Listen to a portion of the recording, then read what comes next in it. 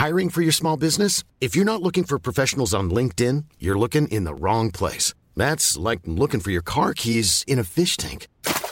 LinkedIn helps you hire professionals you can't find anywhere else, even those who aren't actively searching for a new job but might be open to the perfect role. In a given month, over 70% of LinkedIn users don't even visit other leading job sites. So start looking in the right place. With LinkedIn, you can hire professionals like a professional. Post your free job on linkedin.com/people today. There's never been a faster or easier way to start your weight loss journey than with PlushCare. PlushCare accepts most insurance plans and gives you online access to board-certified physicians who can prescribe FDA-approved weight loss medications like Wegovy and Zepbound for those who qualify. Take charge of your health and speak with a board-certified physician about a weight loss plan that's right for you. Get started today at plushcare.com/weight loss. That's plushcare.com/weight loss. plushcare.com/weight loss.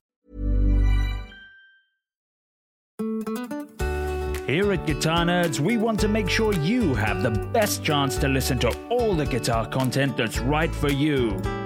That's why we have a Patreon. Patreon.com/Guitar Nerds. A veritable treasure trove full of interviews, mini-series, and a whole extra half-an-hour episode every week. Patreon.com/Guitar Nerds. Get your nerd on.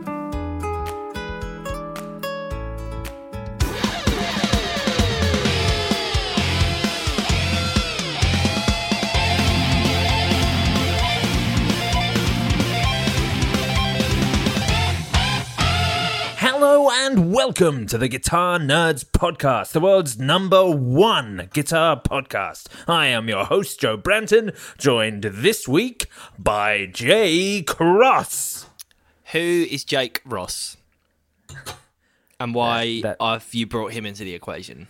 I did just once. I want like a smooth, sort of professional introduction to a podcast for like new listeners who are like, what's this podcast? Who's on it? Oh, I now know both of those things within the first 15 seconds.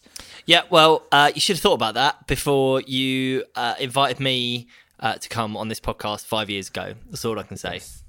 And when I say you, I mean... I had nothing to do with it. No. I was the comic relief at the time, and I was terrible at that. And still are.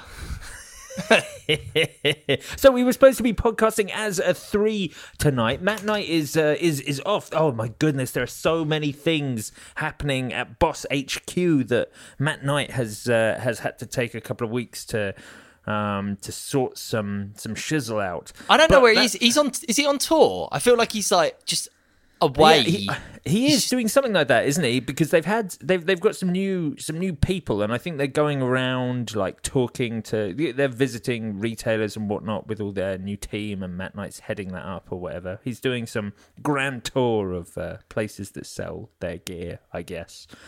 But that was going to be fine because we also have Mark Packham. And if we don't have Mark Packham, we've got Mikey Demas, or we've got Mary Spender, or we've got Dan Grace. But Mark Packham was like, yep, absolutely, I'll be there.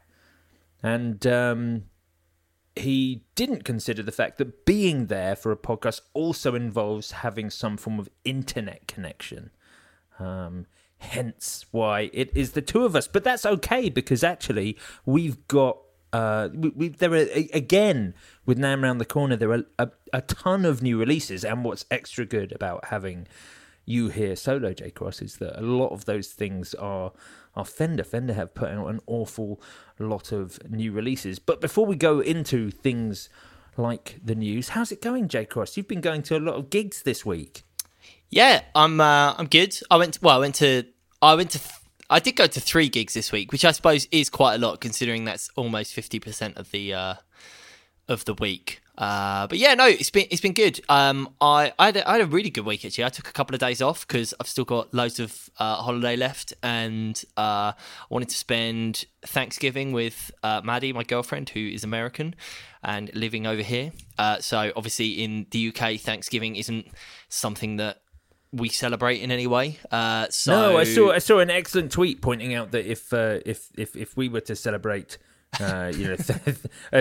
Thanksgiving for a time that we came to a country and misplaced the native population, we'd never go to work. Yeah, it's a very good point. So there's no Thanksgiving celebration in the UK, but I wanted to make Maddie feel at home, so we both booked a couple of days off, and it coincided with one of our friends' bands being over on tour.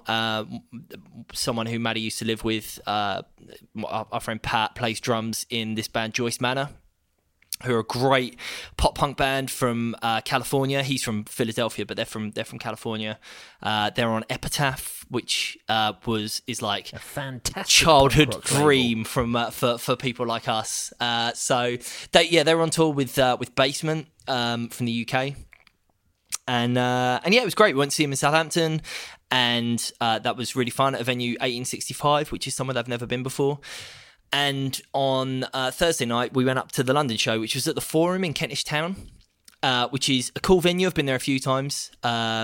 It's like sloped down, which is it's really good for us because Maddie is 5'2" and I'm 6'2", so finding somewhere where we can stand and she can see and I'm not blocking people is really difficult most of the time. But luckily we were able to find somewhere, and Joyce Manor were amazing. Like, I've seen them a few times. They're such a good band, it was really good. But the thing that I found really funny about the whole thing was, so they were playing in front of, it's a 2,300 cap venue, I think, the Forum. So 2.5, something like that. And the guitar players were using one guitar player was using a Hot Rod DeVille. So, that's fine, 60 watts, 4 speakers. The other guitar player was playing an AC-15 in front of 2,500 people, and it sounded absolutely fantastic. So a question came up in the group this week. Yeah, I was going to say there was something in the thread on the Facebook group. So a question came up in the group this week about whether 15 watts was loud enough to gig with, and I cited that example, and a couple of other people were like, oh yeah, I was at that show as well, and I thought exactly the same thing. So that was really funny, really nice to know that we're all guitar nerds 100% of the time, even when watching, I suppose that makes sense when we're watching bands, but and of course that's a bit of a frivolous comment because these things are all relative. It's easy to be able to say, oh yeah, I can use a 15 watt amp when you've got a incredible PA system behind you, making sure that everything is mic'd up and sounding crystal clear. So if you're not relying on the stage itself providing any sound for the audience, then yes, it's great. Exactly. So it was, but I thought that was very funny that it was, it sounded so good, and they were really only using small amps. And I spoke to them about it afterwards, and they said that they used to use, Barry, the singer, was saying that they used to use like big Marshall 100 watt amps and 4x12s, and it always sounded bad because they, on stages that size, or not even that size, you can't ever get the amp loud enough because it is going through the PA, and it never ends up sounding good. So they've just dropped down to lower wattage amps, and everything just sounds fantastic. So I think when you are a band playing anywhere sort of sizable, anywhere where you've got a PA, a 15 watt amp is always going to be fine. I realise that me saying that to you is difficult when your band tour with 200 watt Katanas and a 300 watt Ashdown amp, but I do think I do think that these things are always it was just very funny. Yeah, no, well, I think you're totally right. I've got buckets of time for sort of low wattage amps. I would always rather. I mean, the 100 watt Katanas are of course like a it's a digital 100. Yeah, watts solid anyway, state, but, yeah. But yeah, if I kind of find 30 watts is always like the optimum. 50 watts is fantastic. but it stays clean at such relatively low volume. Fantastic if you don't need any clean, then they sound amazing. But 30 watts is kind of optimum to give you the best of both worlds. And any more than that, I've always found just a touch surplus. But yeah, I mean, again, I think it really depends on what you're doing. I think for bands like a band that I were playing, where you're more than likely to be small stage, plugged in, mic'd up, 15 watts is going to be fine.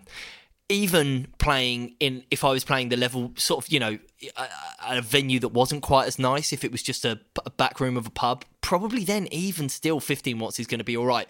But I would say you're more reliant on a clean sound as the bass, to get the modulation effects through. Whereas if you're playing in a punk band, you kind of want it to be a bit drivey. So having it turned all the way up isn't going to be a problem. So I think whenever you're looking at buying a new amp, it is just a case of working out, okay, well, realistically, where am I going to be playing this? Am I going to be playing it at home? If I'm playing it at home, can I turn it up loud? If I'm playing it at home, do I want to be turning it up loud? And if that's the case, then look at a lower wattage amp. But at the same time, if what inspires you to pick up the guitar is to have a 4x12 and 100 watt amp with loads of air moving behind you, and your neighbours aren't going to threaten you with council served noise abatement notices, then go ahead and buy that 100 watt amp and 4x12, because at the end of the day, it's all about making sure that you are playing what inspires you to pick up the guitar every day. Yeah, absolutely. And speaking of amplifiers and gigs, I was also at a show. There were a number of shows, but one of the shows I was at earlier this week was a very small show at the Quadrant, Jay, believe it or not. Oh yeah, yeah. But I went to see a few bands there, and the opening band, the guitarist had a Kemper Profiler. Really? At the Quadrant? Amazing. Yes, absolutely. It was totally out of sync with every other piece of equipment that was there that night. But he brought his Kemper, and he had nothing on the floor other than the TU3. And I realised, because I was there to help out, actually. I had a friend promoting the show, so I was there to do the door. But I watched them sound check and realised that what they were actually doing is running a backing track. So the drummer was on in-ears with a laptop, and he was running a backing track that was also synced with the Kemper, and that was doing all the pedal switches. Oh, right, wow, okay. As well. So what, was that like an Ableton thing? I couldn't see the laptop, so I would assume so. Yeah. Something like that. It's running all the effects switches for the guitarist as well, and there were quite a few. There were quite a sort of a proggy, dreamy band. So there's a lot of modulation going to sort of big, like, squealing solos into like really clean parts, and the guitarist was switching between a pair of different Stratocasters as well. So it was there was a lot going on. The problem that he had, and this for me really sealed what I think of Kempers, and why I'm not wholly convinced at them being a solution to a problem that necessarily exists, is, and this will come around to it because I'll explain what the band on After had in a minute.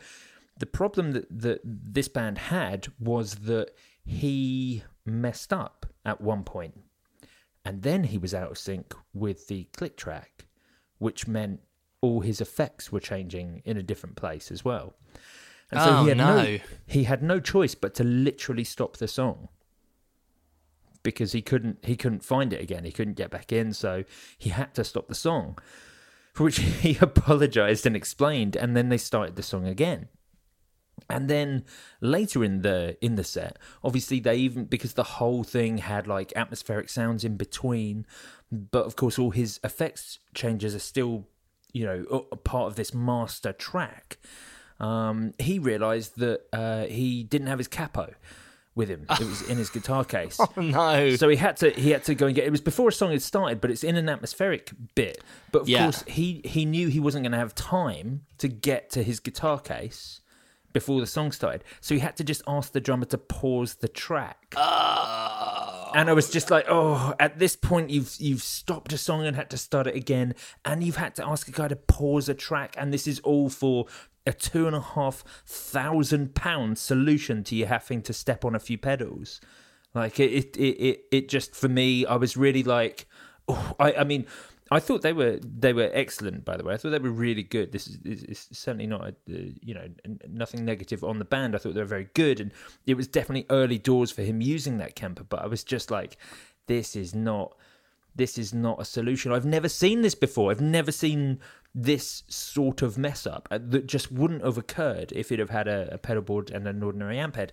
And the thing was, and yes, it was. Listener, the venue we're talking about was a very small pub in Brighton with a really small sort of upstairs. I think it's a cap of like 40 people. I think. Oh yeah. It's literally tiny. So it has a stage area which you can fit the drum kit on, and that's it. It has a very, very basic PA.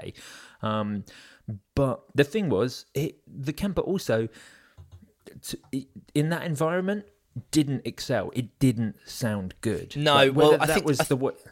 So they weren't. They didn't have a cab, right? Yeah, he was running cab, it through so a cab. It's all coming through. No, it was a cab.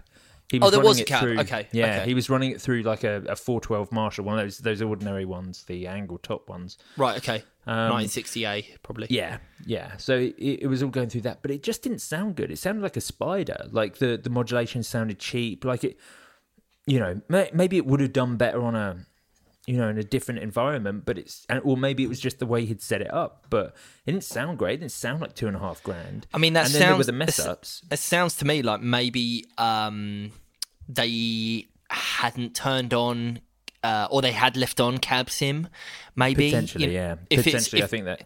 If it's because that's something that you do hear about quite a lot, and if you've got Cab Sim on and then you're going through a cab, is that right? That sounds right. Potentially, to me. I mean, in sound check, he was complaining that this didn't sound like how it normally sounded and stuff, but nonetheless, there was a lot of faffing, and then a lot of messing up in the set, and on top of the fact that it really didn't sound that good. All those things together. Yeah. Band afterwards got on, and the guitarist, and I was watching them play. I didn't catch their sound check, so I'm just watching their live set, and I was like, this is fantastic. This guitar sounds absolutely brilliant. And it was a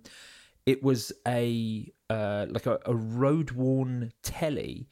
Yeah. Where he'd changed the bridge to like a normal hardtail bridge and shoved a humbucker in there and was just running off of that.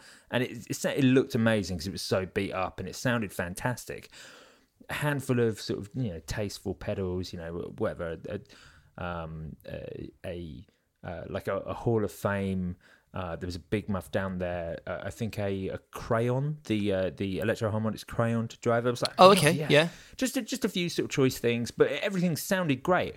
And I was like, looked over to see what the amp head was, and I could see that Marshall 412, and I couldn't see anything on it. And I was like, well, what's going on? So I looked back at the board to see if I could see something like, I don't know, a 44 Magnum or something like that.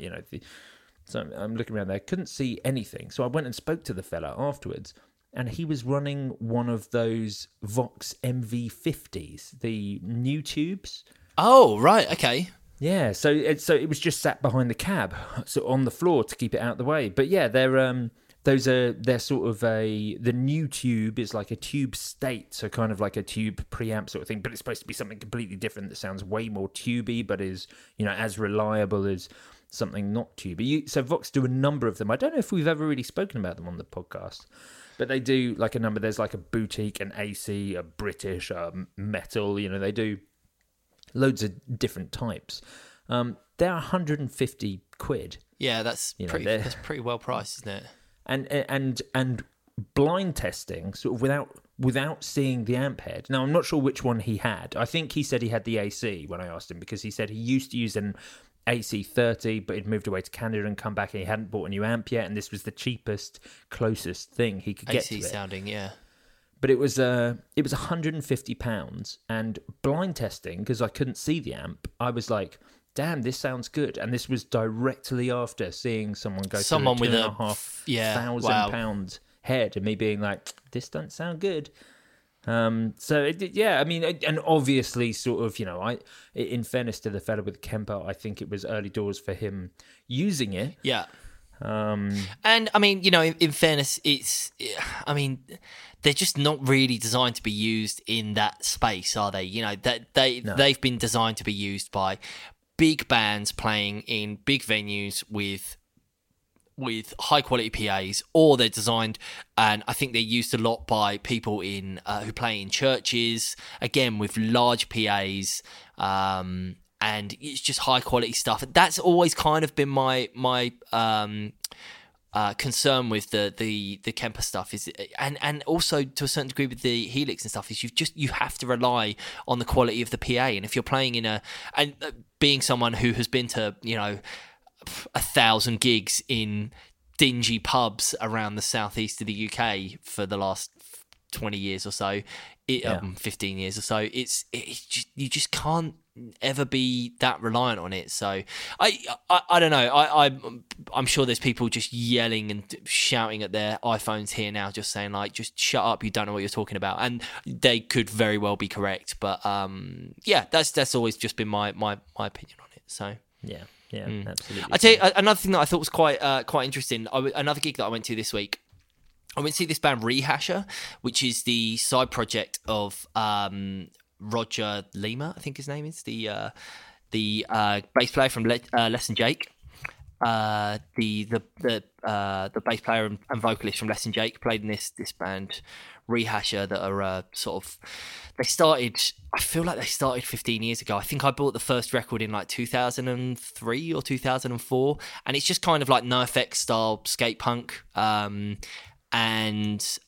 he was, really interestingly, he was playing what I think was a LTD EC1000 with an Evertune, which is just something that you just very rarely see like punk bands using. Is first of all like LTD guitars, and secondly the fact that he had an Evertune on there was just like this kind of new innovation is something that the punks usually stay away from. And plus I would have thought the whole sort of concept of the close enough for rock and roll thing was kind of right up punk, a punk rock street. Like you kind of want to be a little bit out of tune.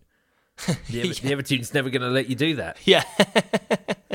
but yeah, I mean, it sounded great. It was just that going into what was it going into? I think just an orange of some sort. And yeah, it sounded good. Sounded cool. It was just quite a surprise. You just rarely see. Oh, actually, and that's another thing of things that you rarely see. And sorry to jump back to Joyce Manor here, the topic I was talking about earlier.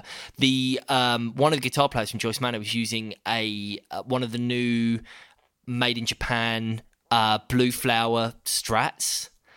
Oh, really? Yeah, which I thought was something that you very rarely see like out in the wild.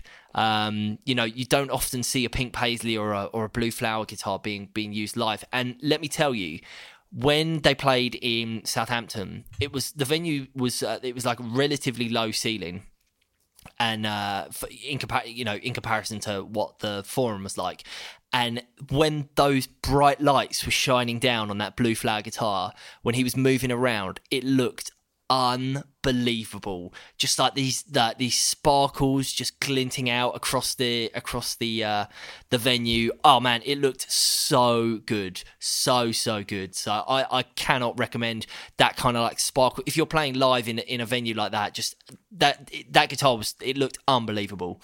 Really, those Pink Paisley Jazz Masters at the moment. And Blue Flower as well. So they were a run that came out at the same time, and they just look fantastic. Really, really cool. Yeah, they need to.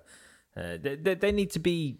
I need to see those more. They need to be more. The Pink Paisley and Blue Flower stuff is always limited edition whenever Fender do it. I wish they would just keep it as part of the range. Do you remember when they had the P bass in the 54 version of the P bass? So still with the straight the non-staggered version of the pickup.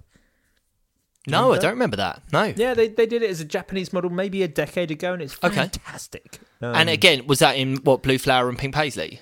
Yeah, Yeah, and again out of Japan, and it's just one of those things that turned up for a little bit and then disappeared, and we've never seen it since. Right. Okay. What a wicked finish! I wish they would. I wish they would make that more of a thing.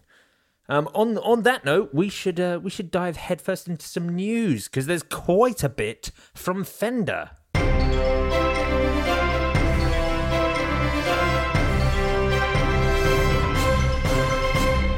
News. So first up, Jay Cross on the news. Oh, I can't remember what we were going to talk about first.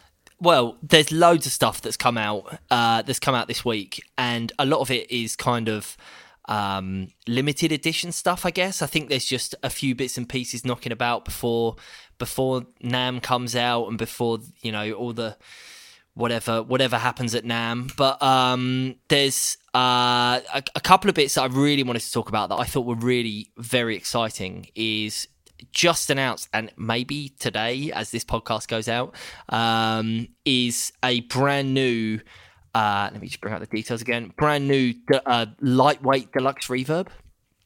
So lightweight. Yeah, so it is. When has that ever been something Fender have cared about? Completely, and I think it's something that's really, really interesting. So it's the way that the weight has been shifted is in a couple of ways. So first of all, it's being that the chassis is like a lightweight pine, as opposed to the sort of everyday harder wearing, not harder wearing, because I don't think this is going to be any less durable, but it's just a lighter bodied amplifier with more expensive lightweight wood, and also it's got neodymium speaker in it, which again is super lightweight. So I can't remember the exact numbers, but I think it's like a quarter lighter than they normally are, like 75% of the weight of a standard one. I can't remember the exact numbers, but it looks amazing. Cutting to what's important about the deluxe reverb, what finish is it in? It's a 68. It's a 68. Right, okay. So it's an FSR based around the 68. So it's the silver face with the blue dual light and the blue writing and the blue fret and the silver fret cloth. So no one would ever know that it was light. No one would ever know that you're a pansy that can't. Come on, this was the perfect time for them to release it in like an interesting Tolex like Fawn.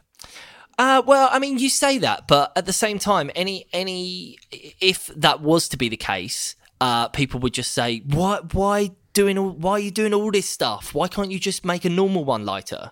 That's absolutely what would happen. So yeah, that's really cool, and they're super limited. There's only a handful coming to Europe. I'm excited by that. Do you remember when Squier released a Pine Telecaster? Squier released a Pine Telecaster. I think it was Squier. It wasn't Fender. It was Squier. Yeah. Do you remember? No, I mean Pine is a body that gets used every now and again. Obviously, it's a bit of a premium finish because it's just an unusual wood to make a guitar out of. But I don't remember there being a Pine. Yes. Squier. Yeah, that's right. It was. I believe it was.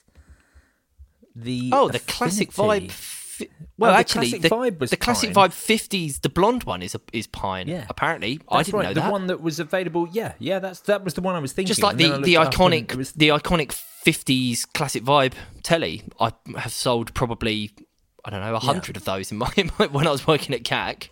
Wow, okay. They did those in two finishes, didn't they? Because they did the normal butterscotch, and then I think they did a white blonde version of it as well. Yeah, vintage blonde, which I have. Oh no, yeah, also Pine. Right. Wow, interesting.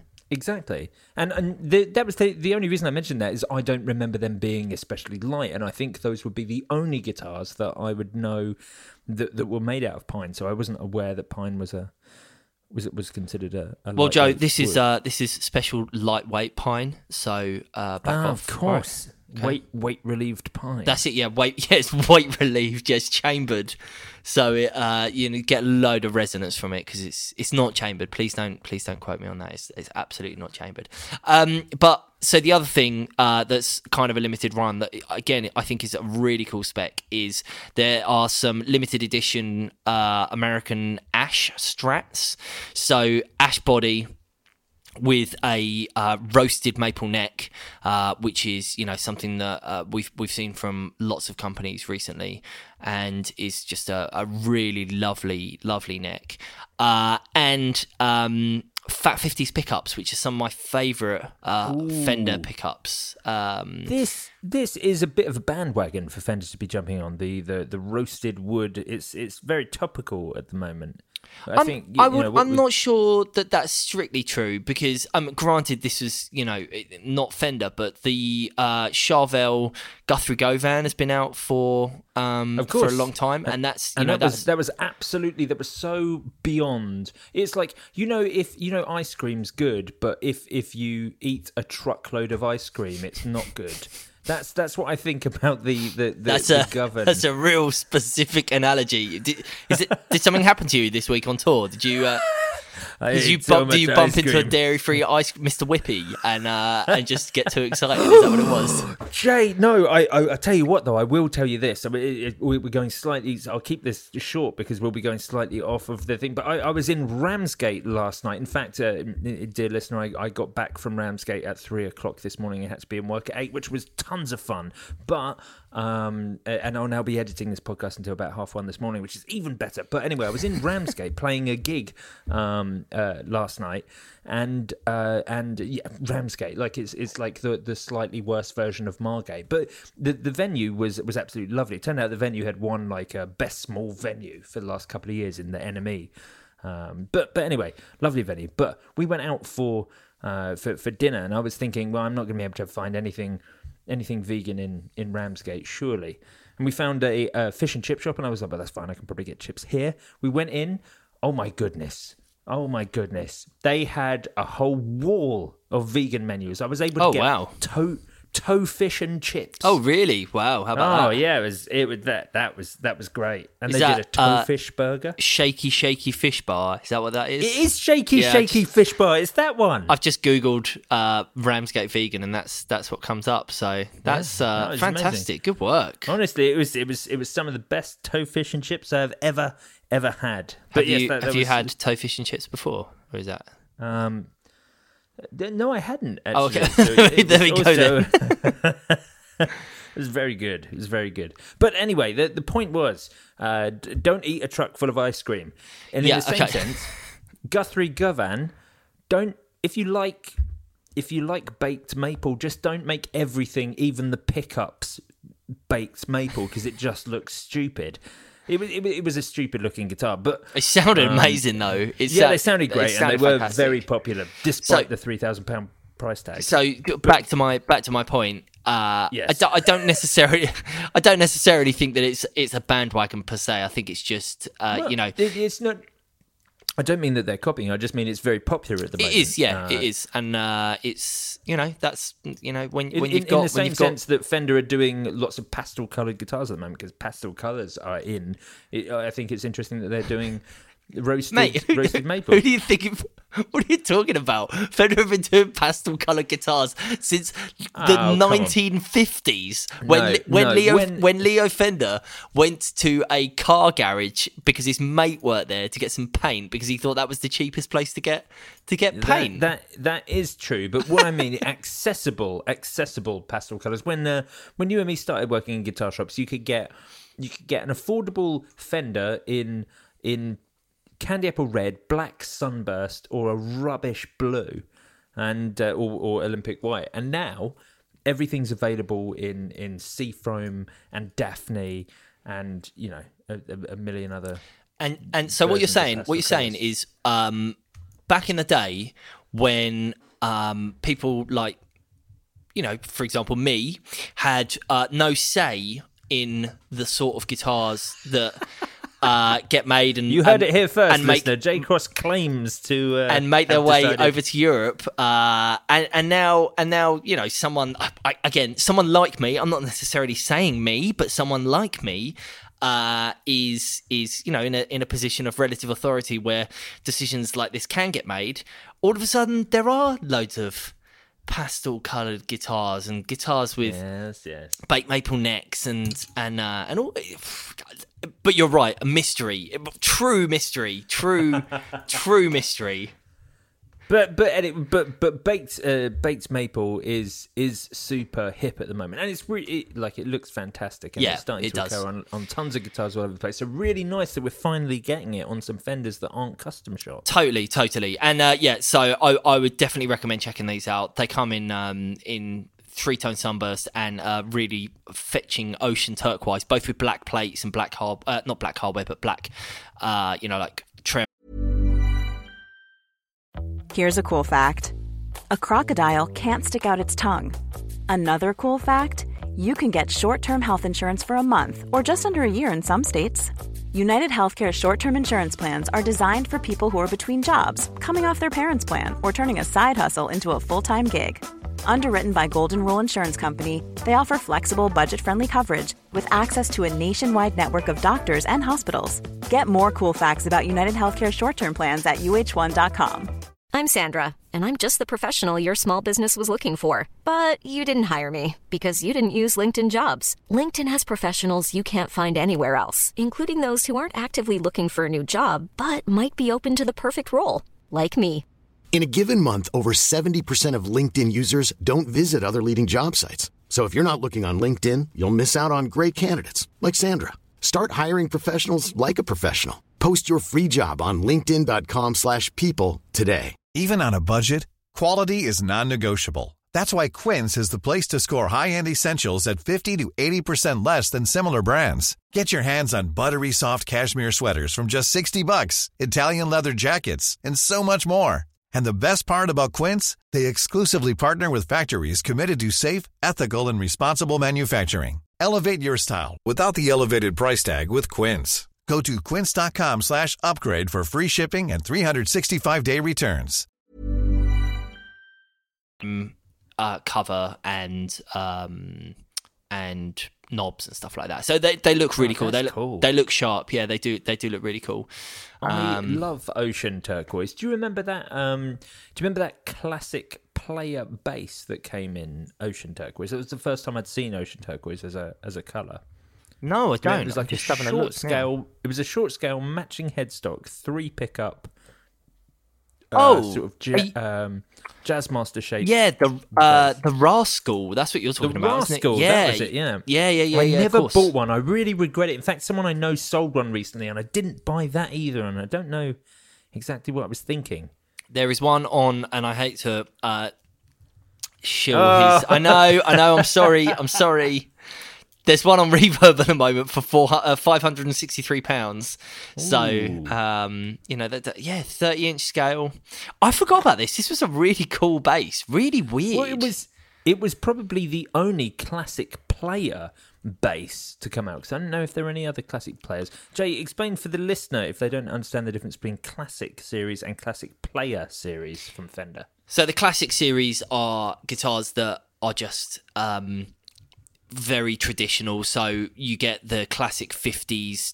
I guess a very easy way to look at it is the difference between a classic 50s telly and a classic player Baja 50s telly, because that's kind of the example that we would talk about a lot here. So just a classic 50s telly is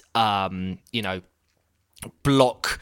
It's just a slab body with 2 vintage voiced pickups and a 3-way selector switch and probably a chunky neck. It's affordably and loosely trying to pay homage to the era of which it's portrayed. Absolutely. And then the classic player, and again, take the Baja for example, takes the look and the vibe of a classic series guitar, but adds a couple of modern features. So in the Baja, for example, you've got the 4-way selector, you've got the S1 switch, and it's got custom shot pickups, which are vintage voiced, but just a slightly. So there's it's just a modern twist on a vintage spec, and it is a bit weird that there's classic and classic player, but it's just semantics. It's just the way that the series has developed. Yeah, and of course, because the Classic Player series had the custom shop luthiers involved, so they were essentially trying to make a guitar as good as they could, but affordable, unlike they do in the custom shop, when obviously all the the gloves are off. It was their aim to make something as good as possible, but within a price point, and that's exactly what the case was with the Rascal base. That was them trying to make something as unique and interesting and cool as possible within a sort of confined price point. That's right, and actually, I feel like it's a bit of a shame, really, that the Rascal came out at a time when it did, because I just think it was just ahead of its time is maybe paying it a bit too much.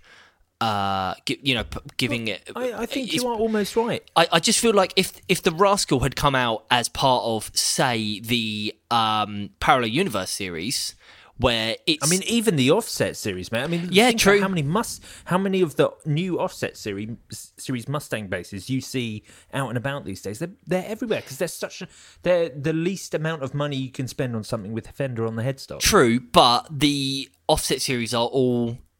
they're all classic guitars. You know, it's Mustangs, it's Duosonics, it's... but with modern applications, like it's a PJ pickup configuration. True, and the Mustangs have got hardtails, and I do appreciate what you're saying, but I think the reason that those guitars are popular is because they are familiar classic shapes at a relatively they don't have the trem, which is a way you save a bit of money, so that's passed on, and they don't have all the weird switching that you get on a Mustang, so there's all these little things in there which add up to why things are priced at the place that they are. But I just feel like if the Rascal had been part of a series that was, okay, this is a series of weird guitars, and it will appeal to people who were into weird guitars. It wouldn't look out of place if you had the say like the Meteora and the Rascal and the Jazz Telly. The jazz car, whatever that was called, the Jazz Telly next to each other. That's like, oh, that's a weird series of guitars. I understand. I think the problem is that came out as part of the, as you say, the Classic Player series, which was, okay, well, here's a Strat in a slightly different colour. Here's a Telecaster with a 4-way switch. And it just kind of was the odd one out. Because it was so unique. It was utterly totally, yeah. Because it's basic. So for people who don't know, it's a Bass 6 body, and it's got with three lipstick pickups as well. So and it's a bass. So really, really weird. Really weird loadout on it, but yeah, really cool, very, very cool. And once again, I think it didn't help that it was in a unique finish in ocean turquoise. I think had it come, and it had that. It was a pearl plate as well. The pearl plate, had that come out in black or in sunburst or in Olympic white or even in butterscotch blonde, anchoring it to the to a Fender shape and a Fender model. That level of familiarity, I think it would have maybe stood the test of time a little bit more. Yeah. But these things happen. It is what it is. I think I agree. Speaking of weird basses and the Parallel Universe series in particular, Fender's latest addition to the Parallel Universe series has finally landed, and it is their new 51 Telecaster bass, which is odd. It's the only bass that comes in the Parallel Universe series, and it's incredibly close to the 60th anniversary Precision bass that they brought out a few years ago. For all intents and purposes, the only difference I can see is that they've added a jazz bass pickup. So it's a PJ configuration on a 54 style body. So that's the 51 style body, but with the contours and the 51 style plate. Then with the Telecaster neck. I mean, I wouldn't really call it a Tele bass. Well, but it's precision bass. That's kind of the point of the Parallel Universe series, isn't Parallel it? Universe, yeah, I guess like, so. What would this guitar have, in a Parallel Universe? How would this instrument have been released in the time? And I think again, calling it the Telecaster bass, I think people do kind of call those those 51. Those 51p basses, I think, do often get referred to as tele basses because they. And this annoys me because Fender should know better than to keep muddying the waters between the Precision and the Telebass, because of course the Telebass was a thing, and it did exist, looking exactly like this bass, but with a single coil pickup. Because what Fender initially did is, after they changed the original 51, then 54, the only difference between 51 and the 54 P bass was essentially that they added contours. It was still with the pre-split P bass pickup. After 1957, when they moved to the split coil pickup, they then re-released what was essentially the 54 precision bass alongside what we now know as the P bass. But because they couldn't call them both the P bass, they renamed it the Tele bass.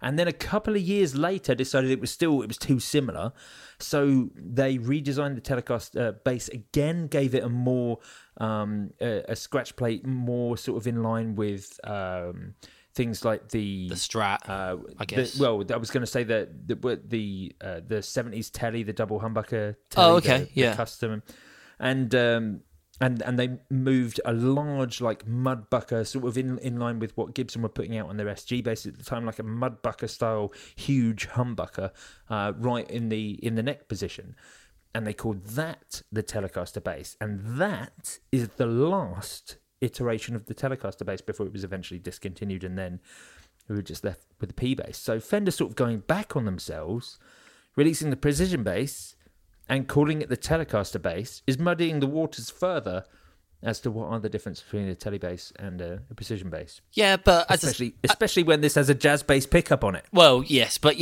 lots of things have got that PJ loadout nowadays, haven't they? And I think it's just excuse me.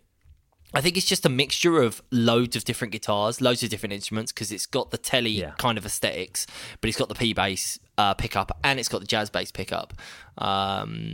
It's cool, and I'm glad that there's a bass in the Parallel Universe series. I think it's good that people like you aren't left out. It's nice, Yeah, it's kind of spec wise, it's really good. It's their 60s style or 60s. Single coil jazz bass and precision bass pickup, which is what they actually put in the recent Mexican reissues of the Mexican 70s precision and 70s jazz bass, which to my mind, which were also ash bodied, same as this. And to my mind, those 70s P&J that were recently released as FSR were the best sounding affordable Fender basses. I couldn't believe that they were under £1,000. One thing that I'm not entirely sure about this, and I just haven't read enough to have a look, but the controls don't look concentric. It looks like there are just two. And of course it's a PJ. Oh yeah, that is interesting. I don't actually know about that. No, exactly. I wonder if maybe which is interesting. Maybe it's just. Does it say here? I had a bit of a look beforehand, and I couldn't see anything that suggested what the I will do some digging, but I wonder if it looks maybe two volumes or something. Potentially, I think it's dual concentric, and I think it's just not clear from the pictures. And I think it's it got might to be, be isn't it? It's got two to be. independent volume and tones for each of the pickups, which is extra. Which is another thing that's dual concentric controls are jazz bass controls. So it's a jazz bass pickup, jazz bass tone controls, and it's called the Tele bass. Yeah, well, Parallel Universe, mate. We do what we want. That is completely. Completely true. So, what else have Fender put out? I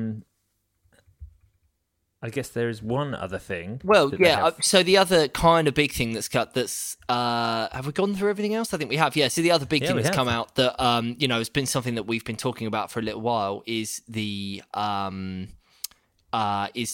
Hammond Jr. Strat, which is a very cool 70s-esque Stratocaster. So it's a copy of his 1985 reissue of a 1972 Strat. Right. Okay. Yes. Yeah. So large 70s headstock, 3-bolt neck plate, and I'm just trying to find it because the thing that's really cool about this guitar is the pickup. switching. So this is the main thing, and this is what he has done with his guitar, which is one of the reasons why the guitar's been made. Is pickup switch position 4 activates the neck and bridge pickup in tandem, unlocking telly-like 2 pickup tones. Positions 1 and 3 are also reversed from the traditional layout. So what that means is when it's in position 1, so by the bridge, it's actually in only selecting the middle pickup, because that's what he uses the most. And then when it's in position 2, it's standard position 2, so bridge and middle. And then when it's in position 3, it's only the bridge. And then when it's in position 4, it's neck and bridge. And then when it's in position 5, it's only the neck. So cool, weird little wiring thing. That is cool. Yeah, it is. It's super usable. Yeah. So it's really, really interesting. Cool guitar, and something for Albert Hammond Jr. fans out there. And less than $1,000, so it's a very, very cool guitar. Yeah, super cool. So I think that's everything. Can I go now? Now that's it. Fendercast is done. So we'll just talk again next week, right? Yeah, of course, absolutely. Off you go. Oh, cool. Thanks, man. Right, I'll talk through the rest of it. Now, on to some news about some guitars that are actually exciting. Easy there. Well, no, actually, let's talk about a company who are ripping off Fender with their latest release. Well, they're not really. I mean, the Telecaster body shape has become pretty universal.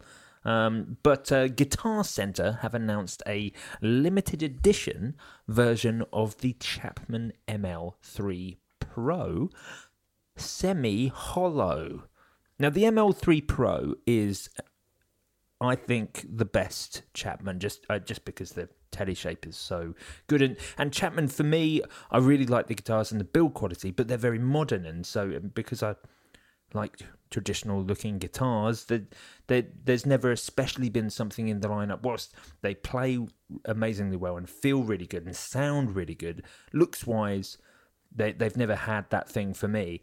This looks banging. This is an excellent addition to the range. I know it's still modern, but it's got just a few more traditional sensibilities than I've seen previously in their range. I think this is something like the first, or maybe only the second hollow body guitar that Chapman have done. Oh, right. I really like their take on the F hole, and I really like the finish. So it's a bound top. It's in a gorgeous sort of black to grey burst, but with a quilted maple top, and then like a maple neck, and they always do that the sort of dark wood headstock or matching headstock on the Chapman. So it just looks plush. Now this is a Pro, so it is the top end of the Chapman stuff, other than their British built guitars, but it's retailing at $999 USDs, which I think is very affordable for sort of the specs of this. You've got like the Hipshot grip lock tuners, a big sort of substantial hardtail bridge, stainless steel frets. The neck is actually baked maple again, in line with sort of how everyone's doing these things. And of course, the reason why all these specs are so of the time and attention to detail is because of the way Chapman design their guitars with what they call collaborative sourcing, which is where they essentially ask the opinion of Rob Chapman's 670,000 YouTube subscribers.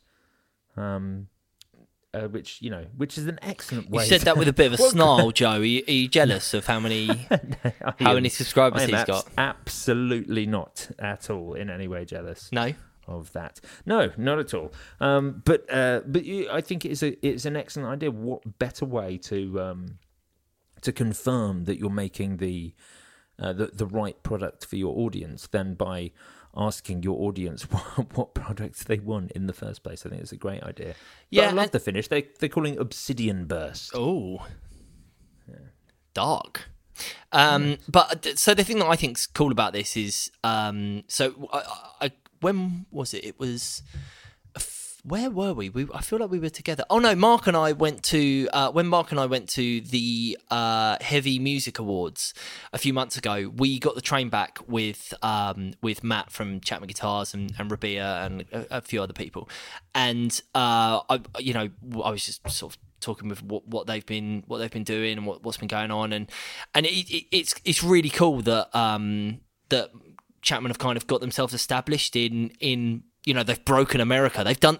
Even Oasis couldn't break America. Do you know what I mean? Like, Chapman have done it. They've broken America. So the fact that they've got this, a US dealer exclusive guitar, I think really shows what you can do when you're a kind of... I think that Chapman are a really good example for sort of British guitar companies that you can do it. You can break through into the mainstream, and I think it's really exciting because it's a small team. Obviously, Rob has got an army of fans, all over the world, but it really is a small team of people who are making these guitars, who run the company, and I think it's really exciting. I think it's a testament to the work that they've put into it. I think it's very cool. Absolutely, what a brilliant little company. I'm the reason I'm gutted that this guitar's an exclusive, because this is exactly the sort of thing I wish they were making their standard line, because I love the company. I think the guitars are really well made. Obviously we're mates with everyone in the company, and I'd love there to be a Chapman guitar that was right for me to buy. And at the moment, they always tend to just be that air still slightly on that side of sort of modern metal, just a little bit too much for me. What you want is a beer baritone in shell pink, right? That's essentially what. Is this a call to arms for Matt and Rabia to just get their heads together and get it done? Yeah, shell pink. Yeah, shell pink beer baritone. That's what we want for Joe Branton. The Branton beer baritone. The Branton beer. Oh, I'm into that. I'm going to have to go and trademark that now. Is that like how because it is funny how we talk about the Les Paul as though it's, the name of a model of a guitar, but actually it's a signature model. It was Les Paul's signature guitar. And so when you think about these people who've got signature guitars, the Billy Joe Armstrong Les Paul that's just two people's names. Do you know what I mean? Yeah. So it's not inconceivable that one day there could be a Branton beer baritone, a Chapman Branton beer.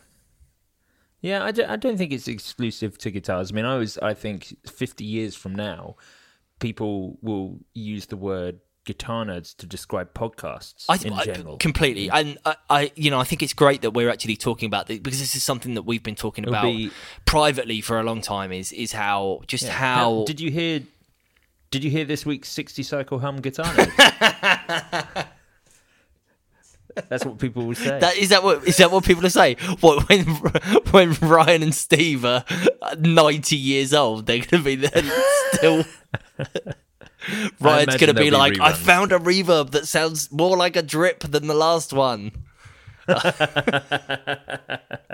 Now, moving on, we should talk about, J. Cross, your favourite category, accessories. Oh, man, I love accessories. We happened upon a new accessory which hasn't actually quite been released yet, but it is available for pre-order. Yeah, so this shows that actually, I can't believe I'm admitting this, but I was on the Premier Guitar website earlier, and there was an advert. There was an advert on there that I clicked on. I clicked on an advert on Premier Guitar because it enticed me in, and so it shows you that this stuff does actually work. How about that? So this is my favourite area of accessories, which is power supplies. I find this a very exciting thing to talk about. It's definitely the sexiest thing about accessories. I think so. I genuinely like talking about this stuff. I think it's very cool. But Eventide have released a new power supply, which is the Power Max. So, as far as I can tell, and we literally found out about this just before we started podcasting, so you will have to apologise if we get this wrong slightly, but the company who make this other company who make power supplies, and I don't know how you pronounce it. Is it Kiox? Or I always thought it was Clocks, but it is Clocks. But it's not Clocks because it's an I. Is it? It's CIOKS. Wait, what if the C and the I are just slightly spaced out versions of the round and upper part of a lowercase d? So it's Docs. Because it could be it's Docs. You think it's Docs? You think that the name of this company is Docs, despite the fact that their website is clearly CIOKS.com. That's what I'm saying. Yes, okay, fine. Okay, so Eventide appear to have hooked up with Docs and have created the Power Max power supply, which is a very slimline 7 output power supply. It's an odd number, isn't it? It is an odd number. I mean, it is literally an odd number. Yeah. yeah, you're right. It's okay, I need to move past this. It's so it's the thing that's cool about this is all 7 of the outputs can be switched to 9, 12, 15 or 18 volts. And the way that they do this is there are 2 micro switches, 2 dip switches next to each of the outputs. And depending on the way that you have those switches set, that determines the output of the power. So honestly, this feels like a puzzle that you would have to solve in Zelda. That's what this feels like to me. So if both dip switches are down, it's 9 volt. If the one on the left is up and the one on the right is down, that's 12 volt. If the one on the left is down and the one on the right is up, that's 15. And if they're both up, that's 18. Oh, and there's a little diagram on the front, so it shows you how they're all supposed to be. Because obviously this could... I don't think this is really a power supply for beginners, because you could quite easily mess that up and blow up your pedals. So you do have to be careful, but it is laid out right there in front of you. But yeah, it's really slimline. It works worldwide. They are saying that it will power with the 7 outputs. You could power 7 H9s, or you could power 7 Strymon pedals. They're all 660 milliamps at 9 volts. Wow, that's fantastic. Honestly, I like the little traffic light. Great. It looks really, really great. It looks very Eventide, doesn't it? Yeah, it does. Yeah, they've got that Eventide branding really nailed down. And it also has a USB output as well. I'm just reading here as well. So I really like the little traffic light indicator. It has a red, amber, and green light to indicate how much the load you're using, the full load. Yeah. So this is really, really cool. I was just going to click and see what the pre-order, what the price is. $199. So actually, that's a lot less. That's super affordable as well. That's a lot less than I was expecting it to be. A lot less than I was expecting it to be, actually. This is a competitor for the MXR ISO Bridge. Oh, totally. Yeah, absolutely. And more so than that, you know, the Voodoo Labs power supplies, which are generally... Oh, the Voodoo Labs power supplies, I used to love those, but I have to say that they're falling behind in comparison to everyone else now. They're still really heavyweight. It's like the ones that can provide the equivalent power are blooming massive. Yeah. And this one, do you know what else is cool about this one? It even comes... with an easy mounting kit for pedal train pedal boards. There we go. So they've even thought about the sort of boards that they're going to be mounted on, because of course Pedal Train did everyone over a little bit recently when they developed their own power supplies, and they changed the structure of the underside of their boards. Yeah. Meaning that that Voodoo Labs no longer fit. Nor did any of the one-spot things. So they do fit. You can get them on there, but it meant that it was no longer an easy solution. So good that Eventide are planning ahead for this. Yeah, I mean, this is even more powerful than the Strymon Zoomer. I mean, the Strymon Zoomer has got 8 outputs, each at 500 milliamps, and this has only got the 7. But the 7 they can run at 660. So I think this is great. I think this is really great. I think this is a real competitor for not only against other power supplies. I think this is a competitor for like sort of accessory of the year or other gear of the year for us. Oh, this is 100% gear of the year. What you think this is going to win gear of the year? I think it could. Okay. Anyway, it's definitely in gear of the year. I feel like we've talked enough about the Eventide Power Max, which literally I'm the only person who cares about, and you are just being nice and humouring me. So I feel like we should. Power supply. I feel like we should move on. Fair enough. Fair enough. Well, that is actually it. We have come up at time. That is it for us on the regular episode of the podcast, but we will be continuing over on the Patreon episode of the Guitar Nerds podcast, where from as little as $1, just $1 a month, you can support the Guitar Nerds podcast. $1 a month gets you the regular episode ad-free and early. $5 a month gets you an extra half an hour every week, and it is a premium half an hour every week. Plus, you get a load of bonus features such as mini-series. Mark Packham's got his own thing going on there at the moment. Or you can contribute $10 a month, as we had a new addition from Duncan Watson this week did. You become an executive backer, and it grants you access to all of those things, plus the prestigious honour of having your name read out in one breath by me. We got a new one this week, you said. And I'm running on 3 hours sleep. 3 hours sleep as well. And probably 3 hours work. I've been on tour. Oh, less than that. It was Cyber Monday today. I did nothing. Everything sells itself on Cyber Monday. I suppose so. Common misconception. You think that marketing managers have to do work on the sales. Joe, that's when the stuff sells itself. I never think marketing managers do work. So, no, you're incorrect. Okay, right, wonderful. Here we go. You ready? I'm ready, Joe. Are you ready? I think I don't actually know anymore. Do you think you're going to be able to do this? You know what? I'm not sure because I'm very unfit at the moment. I've put on a little bit of tour weight from excessive booze and fried foods. People booing you whilst Polymath are playing. Is that what it is? Exactly what it is. Yeah, exactly. But I'm unfit and exhausted, and it's not good for my lung capacity. Okay, well, I believe in you. Right. Thank you. Duncan Watson, Adrian Day, Ethan Jebediah Bartia, Ken Sayre, Matthew King, Stephen Conrady, Gordon G. Richard III, Mervyn Peters, Sean Arbo, Christopher Wolford Trumpetson, Robert Cousins, Rob Cruz, Scott Hamilton, Tucker Amadon, Ernie Cooper, Nate Nagel, Ross Edwards, Christoph Bremset, Robbie Cotter Grant, Matt Roberts, Dave Lee, Emery James Baker, Ryan McDermott, Juan Correa, Blake Wyland, Aaron Salmon, Jake Gray, Matt Bellamy, Martin Cliff, Scott Kennedy, Christoph Lawson, Robin Smith, Hans Ars, Derek Rich, Chris Connors, Andy Joyce, Rod Nordic, Steve Larkin, Mark Cross, Carlos Mantra, Andy McKenzie, Brad Page, Blair Thomas, Laurie Ansis, Paul Corrigan, Will Clare, Moog, Robert Riddle, Johnson, Colin Anderson. I can still keep going. I guess I've got something back. Maybe touring all this time was actually a good idea, and now I've got my breath back. I made it.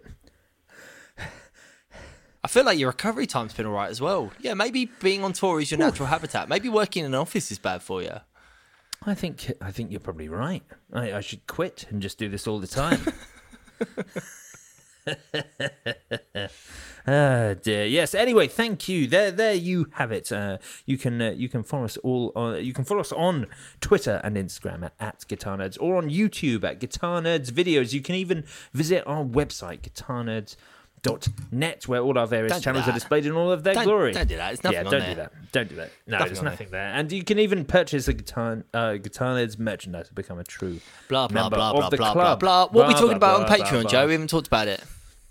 Oh yes, what are we talking about on the Patreon? I can't remember. You decided. We're talking about a question that we got sent that was really good, and we were going to try and do. We had thought about doing in the main podcast, but then realised that Fendercast was going to take over our time. So we have got a question from Tam Miller, which sounds like someone who is trying to be mean to us.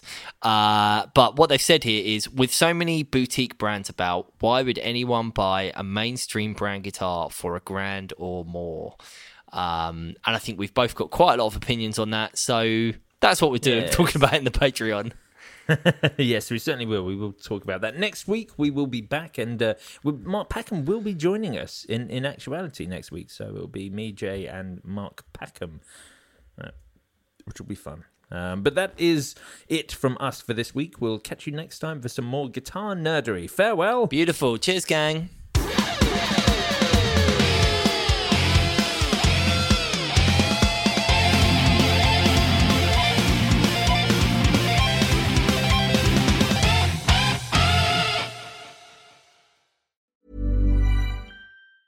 Hey, folks, I'm Mark Maron from the WTF Podcast, and this episode is brought to you by Kleenex Ultra Soft Tissues, your ally to help tackle your allergy symptoms this season. I love the change of seasons, but nobody loves pollen and all those other things floating in the air that make you sneeze during this nice weather. Kleenex Ultra Soft Tissues are hypoallergenic and allergist approved, so fight back against watery eyes and runny noses without worrying about irritating your skin. For this allergy season, grab Kleenex and face allergies head on. Planning for your next trip? Elevate your travel style with Quince. Quince has all the jet-setting essentials you'll want for your next getaway, like European linen, premium luggage options, buttery soft Italian leather bags, and so much more. And it's all priced at 50 to 80% less than similar brands. Plus, Quince only works with factories that use safe and ethical manufacturing practices. Pack your bags with high-quality essentials you'll be wearing for vacations to come with Quince. Go to quince.com/trip for free shipping and 365-day returns.